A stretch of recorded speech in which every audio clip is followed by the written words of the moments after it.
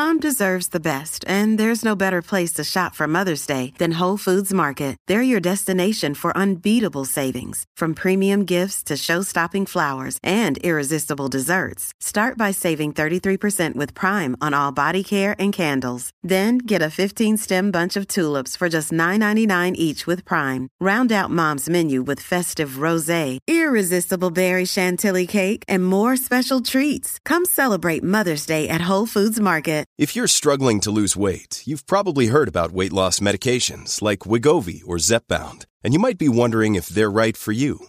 Meet PlushCare, a leading telehealth provider with doctors who are there for you day and night to partner with you in your weight loss journey. If you qualify, they can safely prescribe you medication from the comfort of your own home. To get started, visit plushcare.com/weightloss. That's plushcare.com/weightloss. plushcare.com/weightloss. I'm Vicky Fleetwood and you're listening to the More Over Rugby podcast. Hello and welcome to the world's most infrequent rugby podcast, the More Over. Back by, you could argue popular demand. It definitely isn't.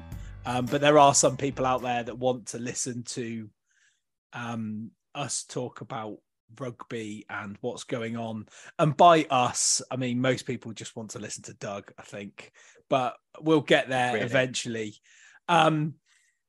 First of all, let me introduce the who will be undoubtedly the voice of reason, the arbiter of Doug and I's insane rantings. And whenever we get off on too much of a tangent, I'm hoping, Ben, you'll be able to keep us moderately grounded. But it is the nicest man in Cornish Rugby podcasting, Ben Eustace. How you doing? Good, mate. Grabbing the issue by the scruff of the waist. Yes, like that. Yeah. Really by the collar, by the cuffs. Gonna grab the issue by the cuffs. And also, needs no introduction.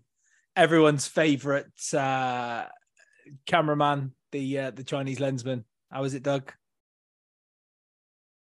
Not bad, mate. It's been a hell of a week, isn't it? Taking time out of your busy schedule, arguing with people on Twitter to come and have a chat with us this evening. The one person we are missing. When you think you've met every cunt in the world, some cunt pops up on Twitter, don't they? There's always one. There's always one that's slightly worse than everyone else, and just when you think you've got to that level, somebody else pops up. That comment is funnier if you could see Doug right now on the cam. Absolutely.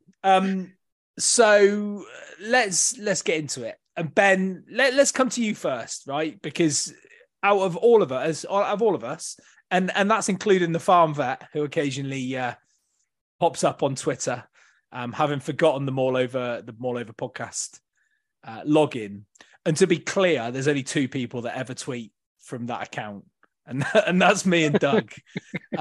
Usually to be fair, I've stopped doing it because every time I do, I just imagine you, Ben and Phil's eyes rolling to the back of their skull with every single tweet. Well, it doesn't mind because, I'm notorious of engaging with imbeciles on Twitter. And I've often done it from the group account and then gone, I wish I'd just done that from my own account because I feel sorry for Ben and Phil. Don't feel sorry for you, Doug, because you do exactly the same as what I do. So, yeah, don't ever feel sorry for me. Not that you would anyway. I'm not once did I suggest I do. But yes, so Ben. You bloody idiot. You don't know what you're talking about. Educate yourself. Well, consider yourself educated. Ben, you've been quiet. Well, I say quiet. You have been quiet on this whole issue outside of our private conversations. What have you made of the last 10 days from the RFU? Well, it is a clown show, isn't it? And I'll level with you. I'm against it. But I think. Can I surprise you? Yeah. Can I shock you? It's what annoys me about it is that if they were more honest about it and just said, look, we don't want to get sued, this is why we're doing it, I could kind of understand it. But it's always put down as to protect players and stuff like that. It's not. It's to protect the RFU from getting sued, so they can say that they've done something. If they said it today on Egg Chasers, but I've been saying it for a long time. If they really wanted to cut down on head injuries, you wouldn't have to worry about high tackles if you just cut the number of games. We've said before, maybe cut the European game down, cut down to 8 games or something like that, and then it wouldn't, then there'd be less games, which would cost money for the people in charge. So it's not going to happen. But if they really, really wanted to, protect players, then they would just play less games. You could maybe put the Premiership in conferences or something like that. But I think it's almost like a fig leaf, so that the RFU can say, well, look, we've done something. You've made a radical change. And whether, it is going to now slip back up, ironically, to chest height, well, fingers crossed maybe that it does.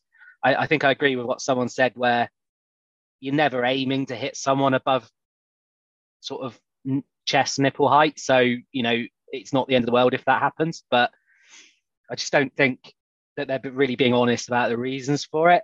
But, I haven't said a lot about it, because I think arguing about it on Twitter doesn't do a lot of good, because everyone's just entrenched with what they think now. And I think the consensus is it's a bad one. But, there was a guy that, atted me and wanted to know what I thought. And, I didn't particularly want to engage with it. But also, who atted you, Ben? I can't remember the guy's name. He atted me and Phil. Is it because he atted you and Phil? That's because Doug was mid maul over rant. Yeah. And your names were on. I think what he was getting at was trying to create trouble for individuals personally. Yeah, I think there's just like different groups of people, and some are worth getting angry at and some aren't. I think anyone with a genuine brain injury or that is related to someone that has, I don't think there's any point getting into an argument with them, because they've definitely got a valid point of view. And I think even sort of these concussion experts, we all know their names, but they're kind of just doing their job. They don't really care about rugby, because that's not what they're meant to do. It's a bit like an expert on road safety might say, well, ideally we bring the maximum speed on the road down to 20 miles an hour, but it's up to the authorities in charge to then. Do you know who they remind me of? And it's just popped into my head. Have you ever been on a speed awareness course? Yeah. Right? They remind me of the geezer. Special kind of prick that runs them, innit? The geezer that runs the speed awareness course that says, I'm not here to teach you how to be a better driver, just here to tell you how to get away with doing more speeding. And that's kind of what it feels like. But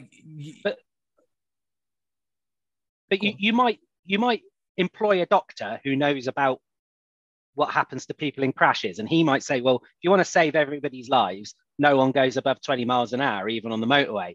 But the people that make the laws then take that into account, but go, if everyone drove at 20 miles an hour on the motorway, no one would ever get anywhere, and everyone would be getting out their cars and hitting each other with spanners. So they set the laws to take that into account, but without completely going over the top. And we had Dr. Eric on a few months ago, and I actually thought he was great on the podcast, because he didn't patronize us. He just set out his view and let us make up our own mind. I think the people that annoy probably all of us, and certainly Doug, are the people that are just agreeing with it. And I think some of them have got half an eye on, they want to write for a rugby magazine or get on the telly or something, and you've just got the other people that just want to look clever, and they get very patronizing, and it's like that just mildly irritates me, and I close Twitter or tweet about The Apprentice. But I think some of the rest of us don't take it quite so lying down, which probably to their credit rather than my own. That's true. I mean, to be honest, I'd rather see some of the fucking amoebas from The Apprentice in charge of the RFU than Bill Sweeney at the minute. So, and one last sort of thing. Thank you for letting me drivel on a little bit, but I think part of the reasoning for it is they brought in a lot of safety rules in, for example, the NFL, and you've got things like not hitting the quarterback and not hitting receivers quite as frequently, and they've increased the scoring and probably increased the viewing, and I think it might not be the primary reason that a lot of these changes are coming in, but I don't think people that are holding the purse strings think it's a reverse to it. I think they think, oh, it's a nice little byproduct that we're going to get here. And things can be, and the games become less and less watchable, but there's more and more highlights. And I think it was said on Egg Chasers as well, that's something they're looking at because they can get it on TikTok. And that's something we've been saying for a while as well. We all know that this law change isn't going to work because we've all been kneed in the face, missing a tackle. And that's what's going to happen, or you're going to hit a hip. And we can all tell you 10 different bits of play where someone's going to get grabbed around the shoulder. And is it going to be a penalty or is it going to have to be ignored? Either way, the rule change isn't working. So, yeah. Can we say it's badly thought out? Yeah, well, we can definitely say it's badly thought out, and we can definitely say it's been badly delivered. The message has been badly delivered, and whoever's in charge of that delivery and comms from the RFU should be sacked. It's probably something to do with Tim Harris. It's not even Tim Harrison's not even there yet. He's in the Six Nations, isn't he? Tim Harrison, what's his name? What's the Harrison guy from the ECB? Why am I even bringing his name up? Completely irrelevant.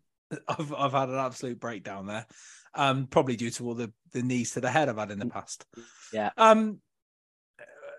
One phrase, Doug, that I've heard repeatedly for the last week and a half is the phrase informed consent.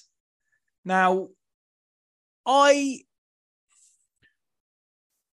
get junior rugby, and I get people saying, if we can try and make it safer for the kids to a certain degree by reducing the amount of risk from brain injury and concussion and stuff like that. And I get that.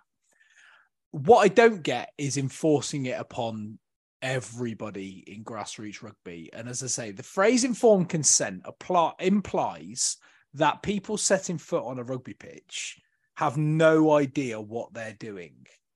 Now, there isn't a person, maybe Ashley Underhill, who we discussed many, many weeks ago. But I don't know of many people, probably a handful in all of my rugby playing days, that have kind of had no idea what they were doing when they set foot up on a rugby pitch. And they were all adults, right? Every rugby player knows there is a danger of getting injured, a danger of a concussion, a danger of being hit on the head, a danger of breaking a leg, breaking an ankle, of breaking a neck. You've really got to look at the likes of Matty Hampson and people that have broken their necks in certain situations, and they've moderately adjusted scrum rules because of certain situations. But to change, to make such a drastic change that they're looking like they're backpedaling on, I think it's an absolute insult to anybody who's played the game as an adult to imply that they didn't really know what they were getting themselves into.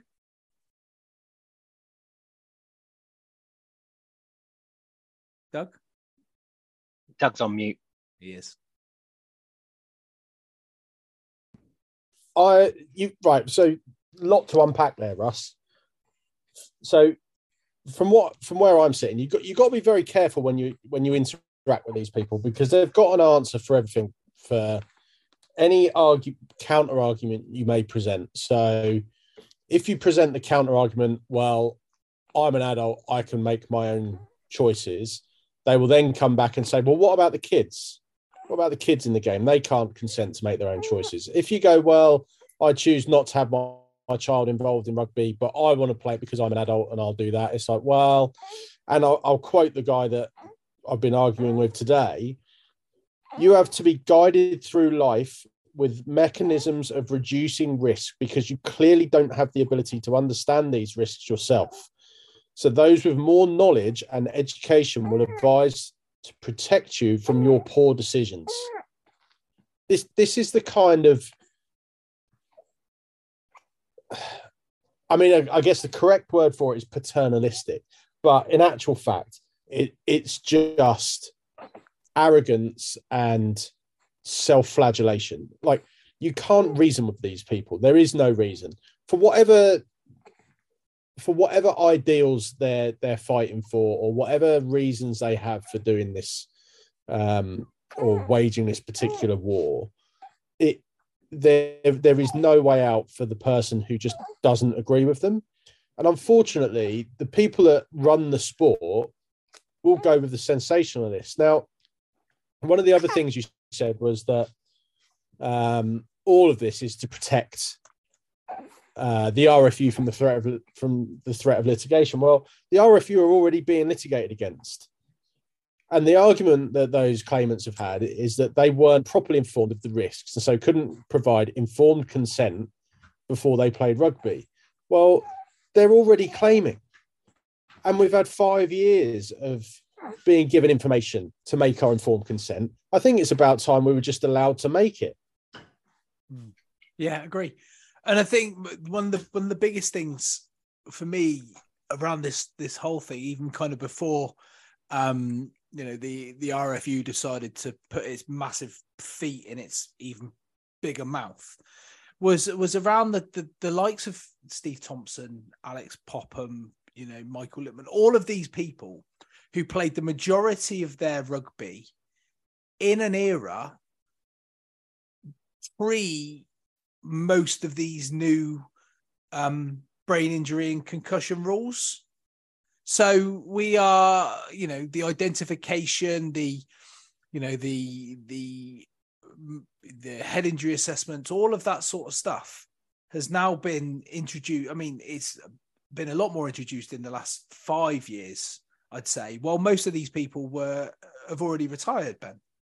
Yeah, I've got quite a lot of sympathy for the players from that generation, because I think the game had become close to what it is now in terms of physicality and impacts, but the knowledge of the brain injuries hadn't caught up. So it's not so much they knew they were getting themselves into something, but I don't think the clubs and the authorities in general had caught up to the game. So they probably were allowed to go back on when they shouldn't have done. And it wasn't even a case of going back on, Ben. They weren't even going off. Yeah, exactly. Stuff was happening then, which might have passed in 1970, but not in 2005. So I do have some sympathy for for their, obviously for the situation they're in, but also for, their case. But, we do know about it now. And I think the most important thing is the care of the players when they do get a knock, and,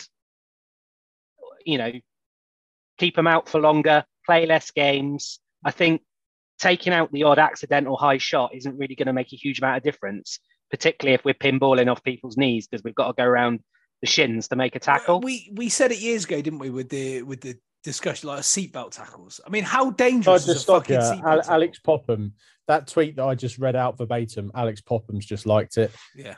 That's what you're up against. You get someone that tweets absolute junk like that to an adult with years of playing the game and wanting to be involved in the game. And then you get someone like Alex Popham retweets it, and you just get this feedback loop of the same shit points of view being regurgitated, and everyone patting each other on the back and telling them, oh, you're so progressive and you're this and you're that. And before you know it, it's out there, and it is perceived to be the standard thinking. And unfortunately, these people have an agenda to push this on. I'm sorry, I've just railroaded your point completely, but these people have an agenda that they want to push. And as you've already said, Ben, you don't want to engage in them. How many other guys are there out there that share our viewpoint that aren't engaging these people because they're impossible to deal with? So they get caught in a loop of thinking that everybody wants it. Everybody doesn't want this. Nobody wants this shit. Nobody wants to have to deal with people telling, who are these people to tell anyone that I'm not capable or educated enough to make my own choices? Yeah.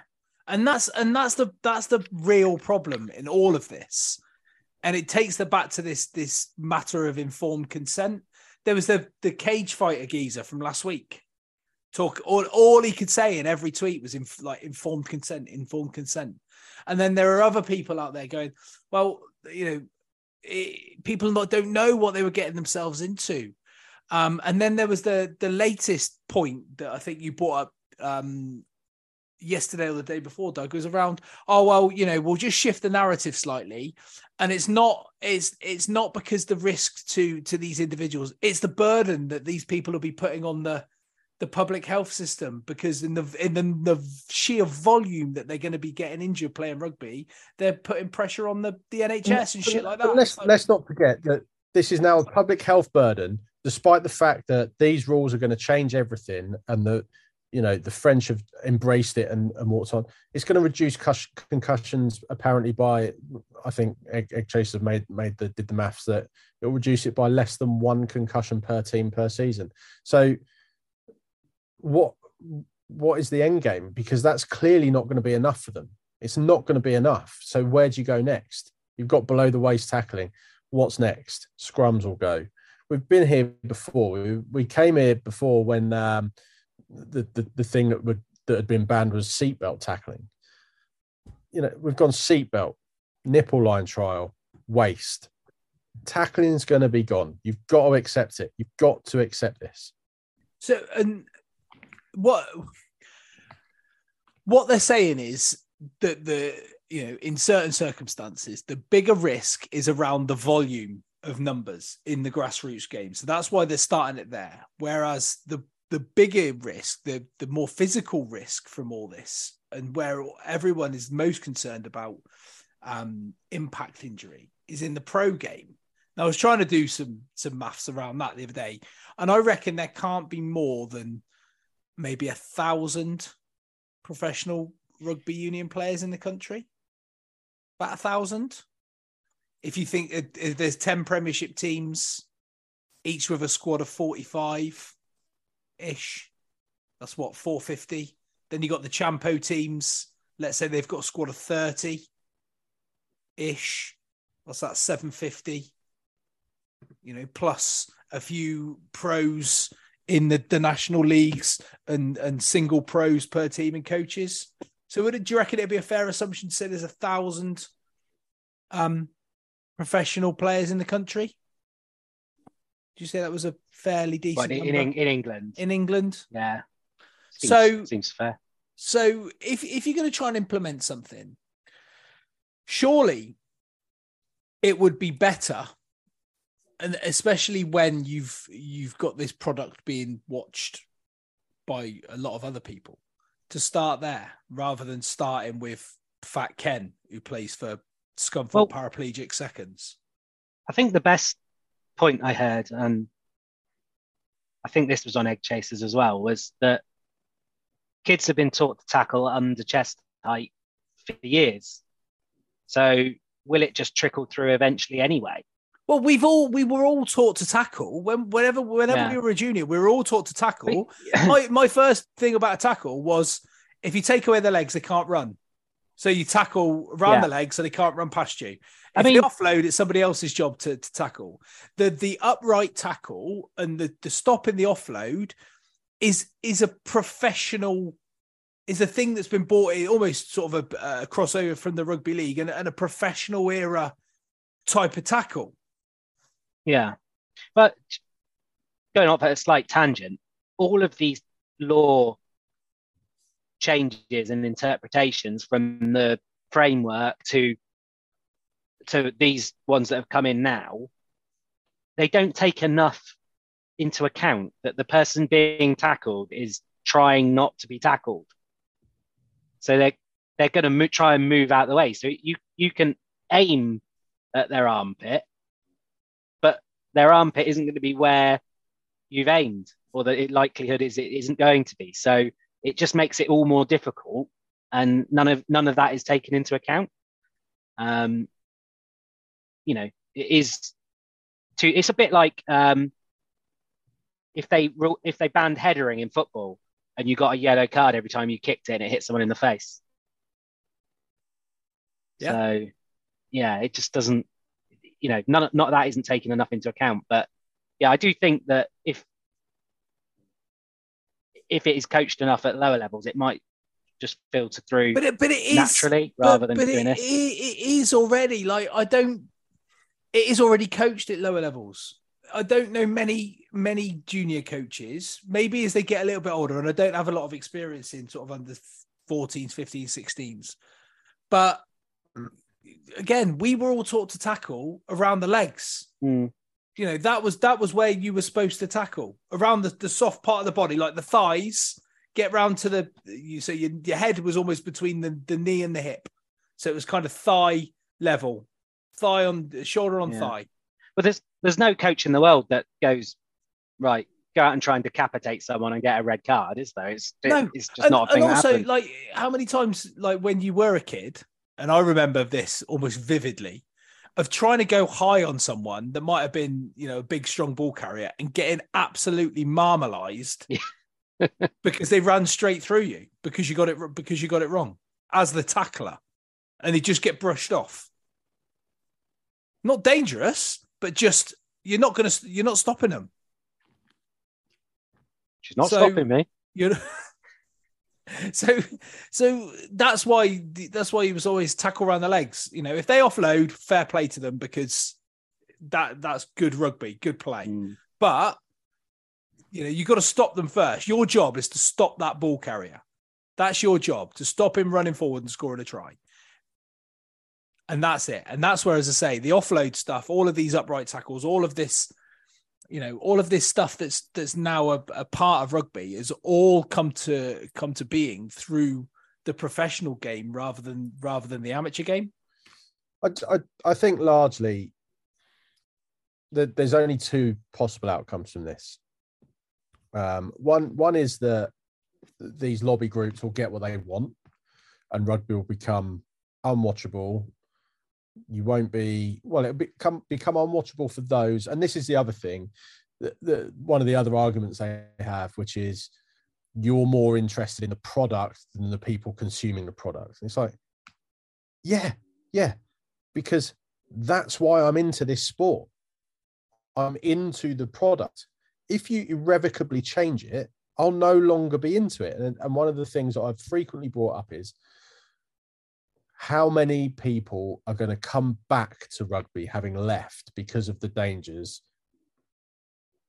due to these law changes? How many are going to come back?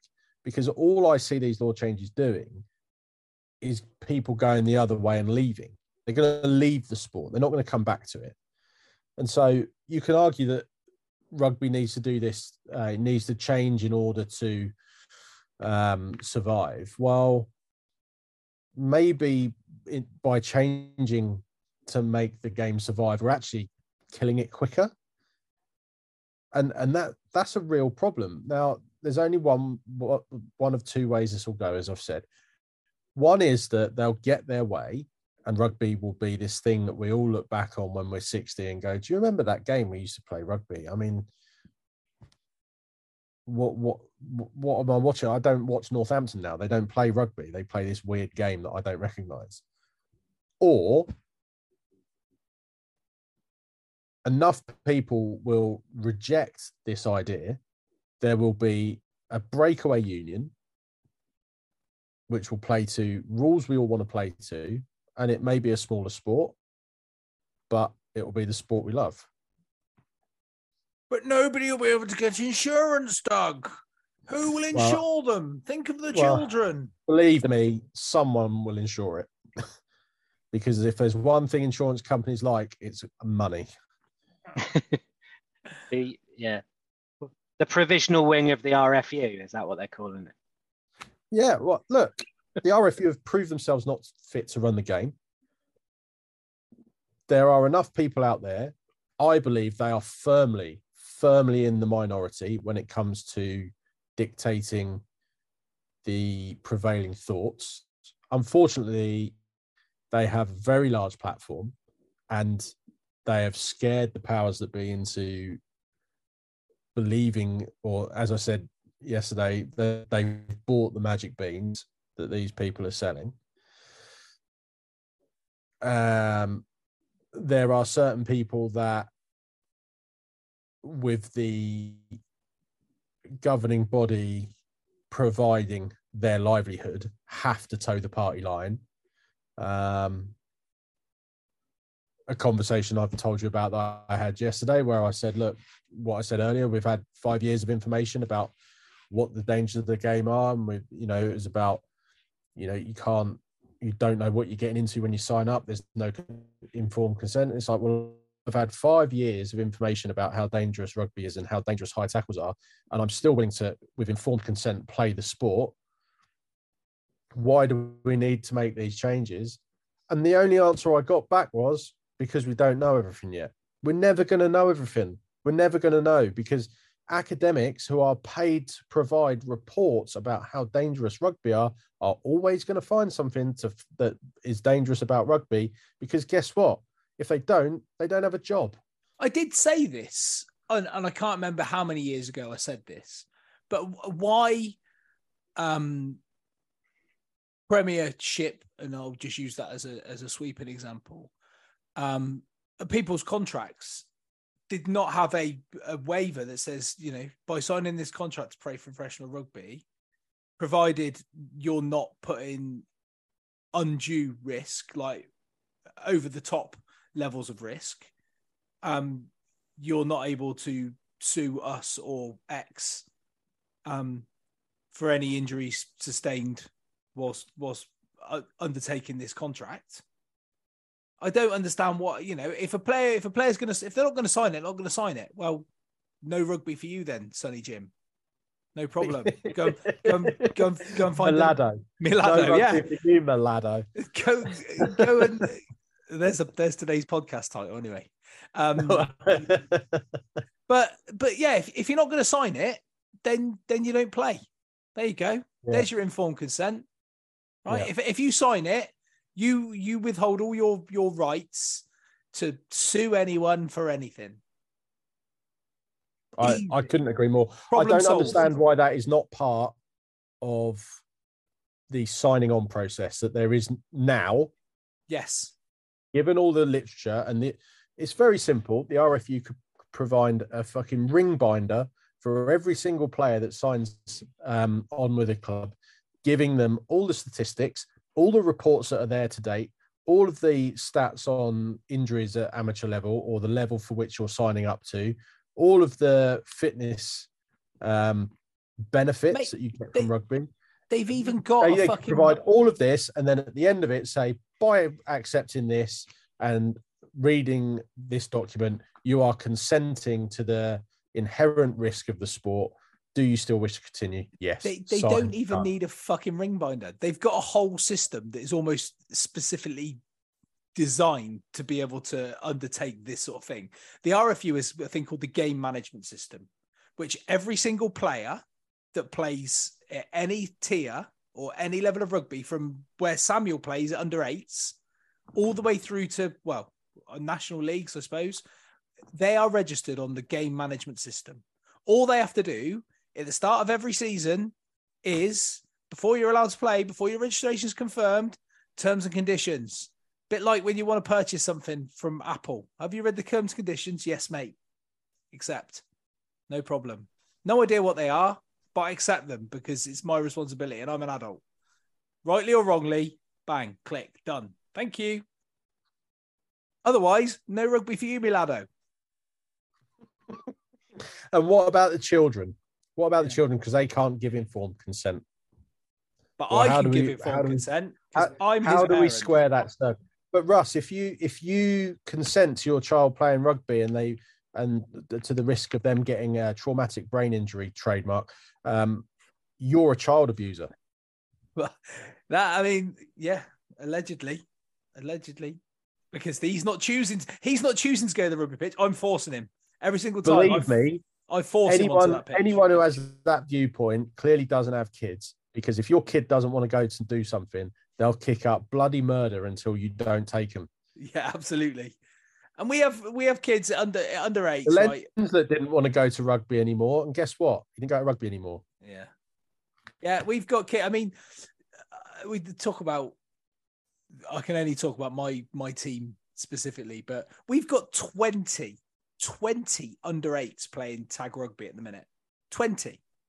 Every team that comes to us or we go away, we travel to Launceston the other week with 17 kids, 17 specific under 8s. And then to add to that, there was another 12. All being abused to a child by their parents. There's going to be a generation of children who grow up as abused children. And add to that, there was another 12 under 7. So as a Nuki under 7s and under 8s, 2 separate teams, we rocked up with 29 kids to play rugby at Launceston. Guess how many Launceston had? They had one team, combined 7s and 8s, and they had 7 kids. 7. Mad. I'm not sure what the relevance is. I'm just saying, humble brag. No, I'm not either, really.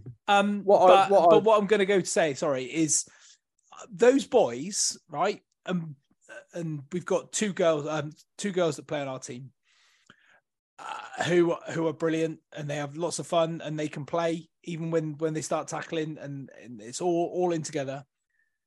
But they are starting to realise they wrestle at school. They play fight, they bash into each other. They run into each other. They run into walls. They're fucking idiots, most of them. They're 8-year-old idiots.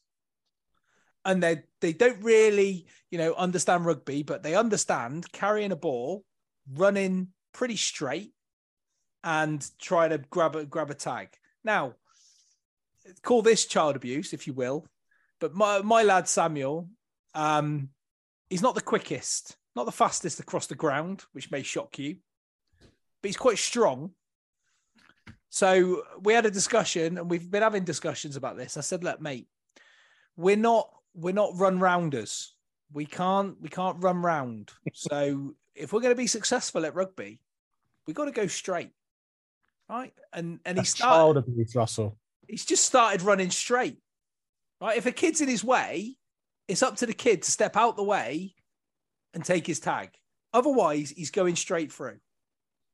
And that's what he does. Under 8s. And some of the other coaches and in other teams are like, well, you're not supposed to run at people. I'm like, yeah, but, it's a much responsibility of the tagger, because you can't, if the tags are on either side of the hip and you run straight at someone, it's hard to take that tag from the side, isn't it? It's a good tactic. But they're starting to realise, they're starting to get it, is what I'm saying. And you're not gonna take that away from them. But I say boys will be boys, but they will find a way to be physical with each other in a sporting environment, if that makes sense. Yeah, I mean, one of my major problems is that everyone's just expected to sit down and listen to everything these people have got to say without question. Not a single one of them is interested in what we want to say back. None of them. They just don't care. And they get the right royal lump when we don't care what they say. That is the largest issue. Anytime you question them, they will answer back with something. And it's usually along the lines of, you need to educate yourself. You're not educated enough. You don't care. You're a child abuser. You're this, you're that. There is nothing about them that is flexible or malleable. It's everything is their way only. And if you don't do it, you're wrong. And it's condescending arrogant. Everything about that side of the coin is what I feel is that argument essentially represents everything that's wrong for me with society at the moment. The whataboutism, the aversion to risk, the joyless nature of their lives, the absolute the sort of valuing of the valuing of. Okay, so I'm tying myself up here a bit, but for example, that doctor today, he's a spinal surgeon, right? So that guy believes that the fact that he's a spinal surgeon makes his opinion on rugby more value than mine because he's got a higher level of education. Well, congratulations, mate. You can fix spines, right? That's great. Doesn't mean you know more about rugby than me. Doesn't mean you know more about the ins and outs of level 8 rugby, because I guarantee you don't. I asked him 4 times pointedly today, do you accept the risk when you step onto a rugby field? And he never once answered it because he's never stepped foot on a rugby field. But the ones that get to me are you'll have a tweet, I don't know, Sky or BT or tweet an incident where there's been a red card and it's clear as day that it's an accident. He's not trying to take his head off. He's not trying to smash someone in a ruck. It's just an accident. And the first comment will always be, at pace, check. Hits him in the jaw, check. And, I'm a mewling cunt. Check. And it's like, okay, well, you've proved you like spreadsheets, but you've not proved you like rugby. But they act like they're the arbiters of that situation. It's like, well, it's obvious to everyone with a brain. And then it's like, I bet you're the kind of person that used to like to watch big hit videos. And it's like, yeah, I still am. Yeah. So let's take an example of that then, Ben, because something I did want to talk about before we kind of wrap up and maybe have a little chat about the impending Six Nations is an example of the, what I would say is the counterintuitive nature of this whole scenario. Stefan Levy's got sent off for Harlequins yesterday. Doug, did you see it? You see Levy's sending off? And he hit. See it. I filmed it. You filmed it. Okay. All right. Humble brag. So Levy's got sent off for that ruck hit on Cunningham South, right? Now, in today's laws, in today's game, what he did was deemed a red card offence, and I've got no issue with that, given that's the current guidance and laws. What I have got an issue with is if watching that video, why Cunningham South then is not immediately withdrawn for a HIA, given that the very reason for the red card is to reduce those types of injuries and impacts. What some people are saying, well, you can't choose can't choose the outcome based on the sanction or whatever it is, or the sanction based on the outcome, is that if they want to be taken seriously, if the RFU, Premiership Rugby, World Rugby, if they want to be taken seriously, clear and obvious high impacts to the head of that nature, Cunningham South needs to be withdrawn, HIA'd, and then if he's fine, bring him back. No problem. But it wasn't. So then you've got people on one side of the fence saying, well, if he was checked out by the medics on the pitch and, they thought he was all right, then he was fine. So you got those people. And then you've got the people saying, which is kind of where I'm coming from, is that you can clearly see he's been hit on the head, right? If you want to be taken seriously, then that needs to have a HIA. Now, I'm not... The tail's wagging the dog. Yeah, exactly. The tail's wagging the dog because... It was really interesting. Sorry, it was really interesting listening to you, Ugo, try and explain it away as not being a red card. Yeah, I mean, I don't. He's one of the biggest fucking mulers around the tackle height thing to try and keep his job. Something like that. It should be a red card. He's hitting in the back of the neck and the head. But it is, like I say, it's the tail wagging the dog, because you've sent off the guy who's done it, fine. But the guy that's actually potentially injured, nothing's been done about that. So it's exactly as you said. He should be also. I know, you could say, that's penalising the team with the injured player, but it's not, because they get a free substitution for 10 minutes. He's just been hit in the head. Yeah, he's just been hit in the head by a 19-stone man, so he probably does need his head looking at. One thing I would say, and this is a tangent, do you remember Sonic the Hedgehog? I do. Do you remember if you got to a certain level and you would get the all the rings would fly up and you get a little sound effect? Yeah. I am a little bit surprised that if Doug filmed that there isn't a copy going around with that sound effect just as he makes contact.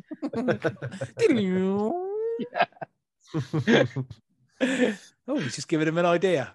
But you see where I'm going with that? Yeah, I do. I think we're sort of potentially treading on the same ground we've already trod on now.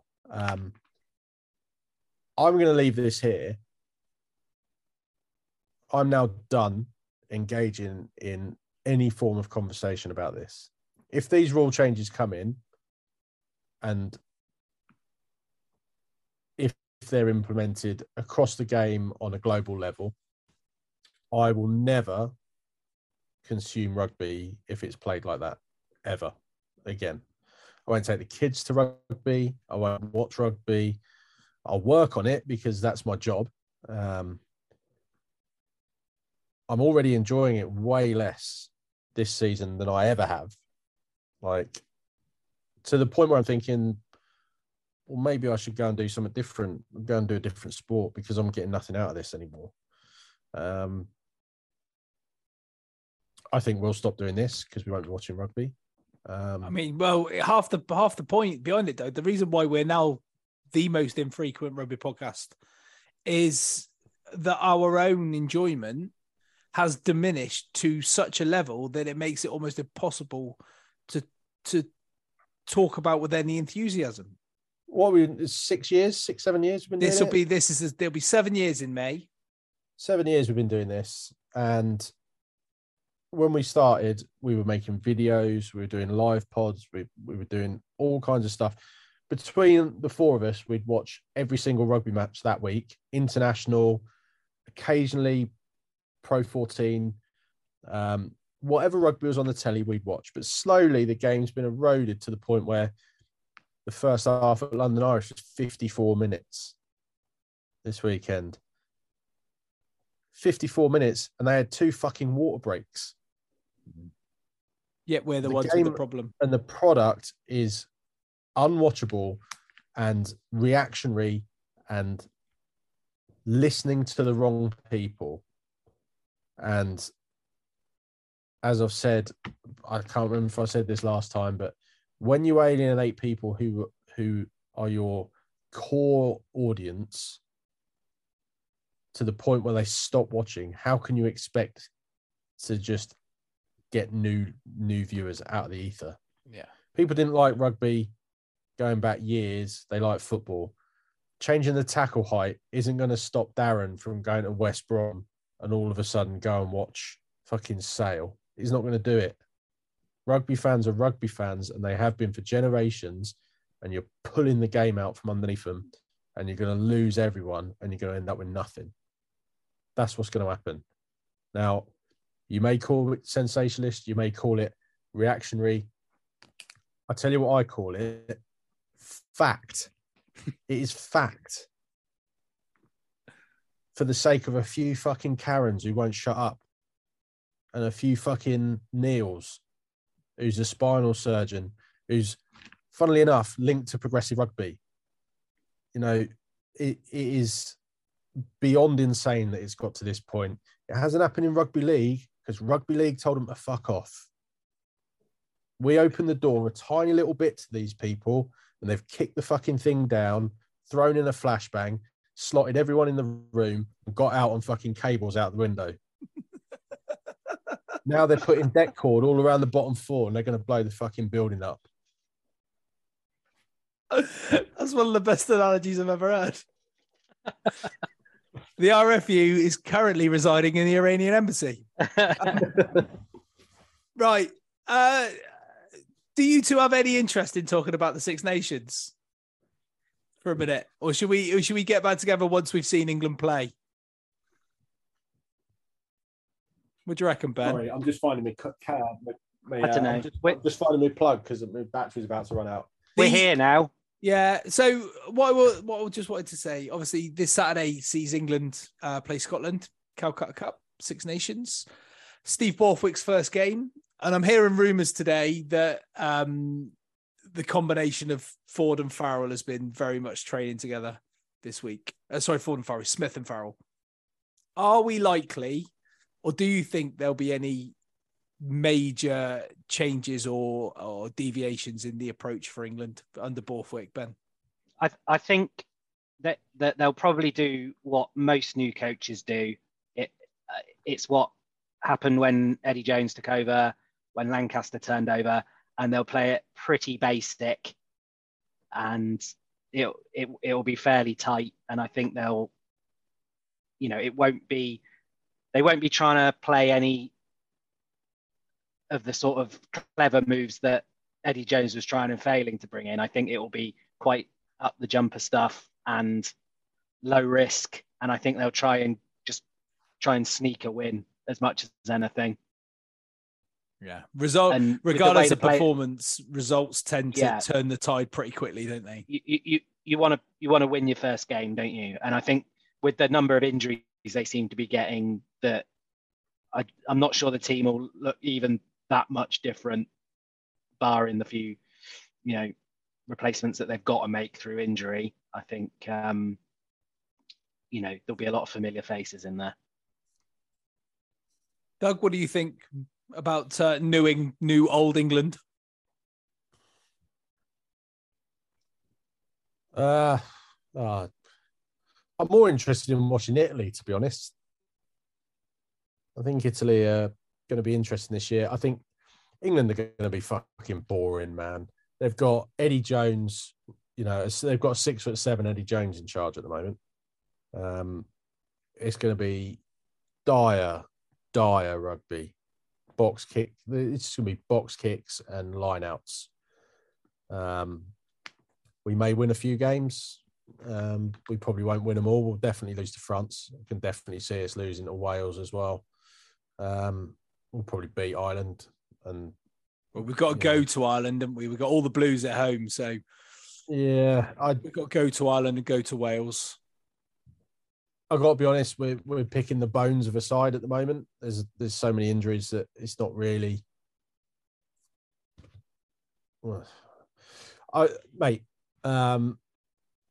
Short answer, I don't really care what happens.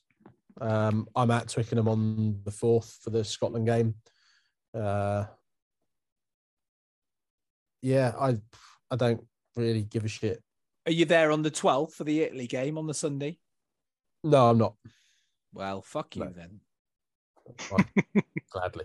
I don't think.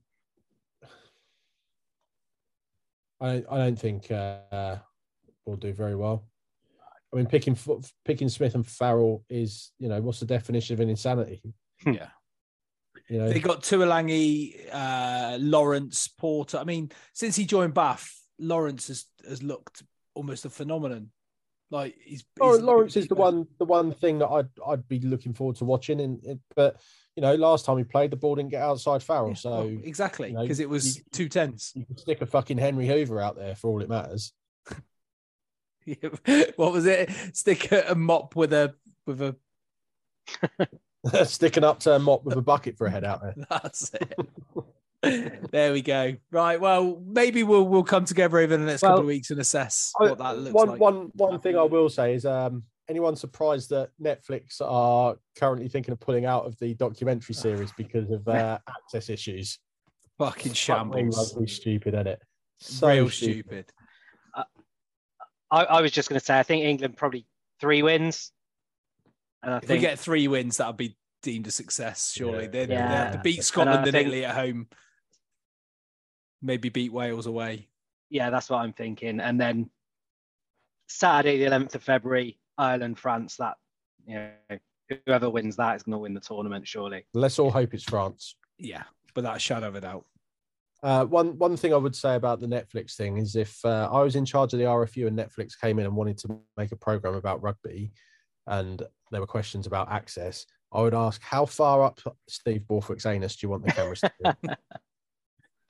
And I would make fucking well sure that Steve Borthwick listened to everything I said and that those cameras got in every single crevice of that England changing room. I thought you were going to say I'd make damn sure Steve Borthwick had a shower. But it's just staggering that A, the employees of the unions that are being paid by Netflix are allowed to dictate this. B, that they can't see what their actions might do to the popularity of rugby. And C, it's just so arrogant. It really is. When you look at the success of the all or nothing type genre, you look at Drive to Survive. You know, I've not watched it, but I've heard it's a phenomenal, if you like, F1. You know, I'm insanely looking forward to the cut. I think the PGA one, I think it'll be fucking amazing. You know, these things, this is what people want to watch. They want to watch proper, as much as possible, fly on the wall type stuff. Do you remember how successful Living with the Lions was? The 97 Living with the Lions. Proper, behind the scenes and authentic, and it was absolutely brilliant. And that sort of thing could be brought back. But the RFU are so fucking, they've got their ties tied up so tight and that top button done up that they're just not fucking, they're fucking stupid, man. All of them are fucking stupid. Self-interests is what it's all about. It's not interest in rugby. It's not interested in the good of the game. It's self-interest, which is really unfortunate. So let's leave rugby there for a minute. I would say let's get into some any other business, but as it's you two, any recommendations for TV? Or Doug, do you want to explain what happened at dinner time? Yeah, I'm currently sat with my hand on an ice pack after running it under a tap for most of the night because I was finishing a venison strap in the oven in the frying pan after searing it. The oven was at 220 degrees. The pan was in there for 4 minutes. I opened the oven to take the pan out and did so without an oven glove. And I've now got a perfectly frying pan shaped burn all across the palm of my hand, which is extremely painful and makes me realise just how nails Niki Lauda is. That's fair. That's fair. Ben, have you got any other business or any other TV recommendations? The only thing I've really enjoyed on TV recently was Vikings Valhalla, which is the sort of sequel to the original Vikings. And it's not a work of art, but it's quite entertaining, very enjoyable. That's the main TV recommendation I've got at the moment, which isn't very glowing, but it's well worth watching. Yeah, I'll give you a couple of TV recommendations. Mo on Netflix if you want it, and For All Mankind on Apple TV. I think I may have done that before, but it's essentially an alternative history look at the space race. Oh, okay. Well, as you know, my TV recommendations are usually shit, but I'll give you two anyway. I'm in the midst of a Paramount show called Mayor of Kingstown that I'm quite enjoying. I don't know if either of you watched any of that. And the other one that I've not started yet, but I've been told it is all time and very, very, very good, is Yellowstone. Yeah, I've both of those. I started Yellowstone and couldn't get into it, so jibbed it off. Fair. But I've heard it's very, very good. But I recommend Mayor of Kingstown. Enjoying it so far. Right, let's get out of here. We will be back at some point during the Six Nations. If you got this far, thanks for listening, Milado. And we'll be back at some point very soon. Go well. Cheers.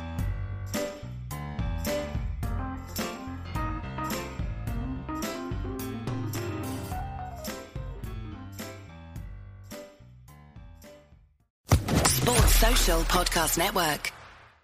Hey guys, it is Ryan. I'm not sure if you know this about me, but I'm a bit of a fun fanatic when I can. I like to work, but I like fun too. It's a thing. And now the truth is out there. I can tell you about my favorite place to have fun. Chumba Casino. They have hundreds of social casino style games to choose from with new games released each week. You can play for free anytime, anywhere. And each day brings a new chance to collect daily bonuses. So join me in the fun. Sign up now at ChumbaCasino.com. No purchase necessary. VGW Group. Void where prohibited by law. See terms and conditions. 18+.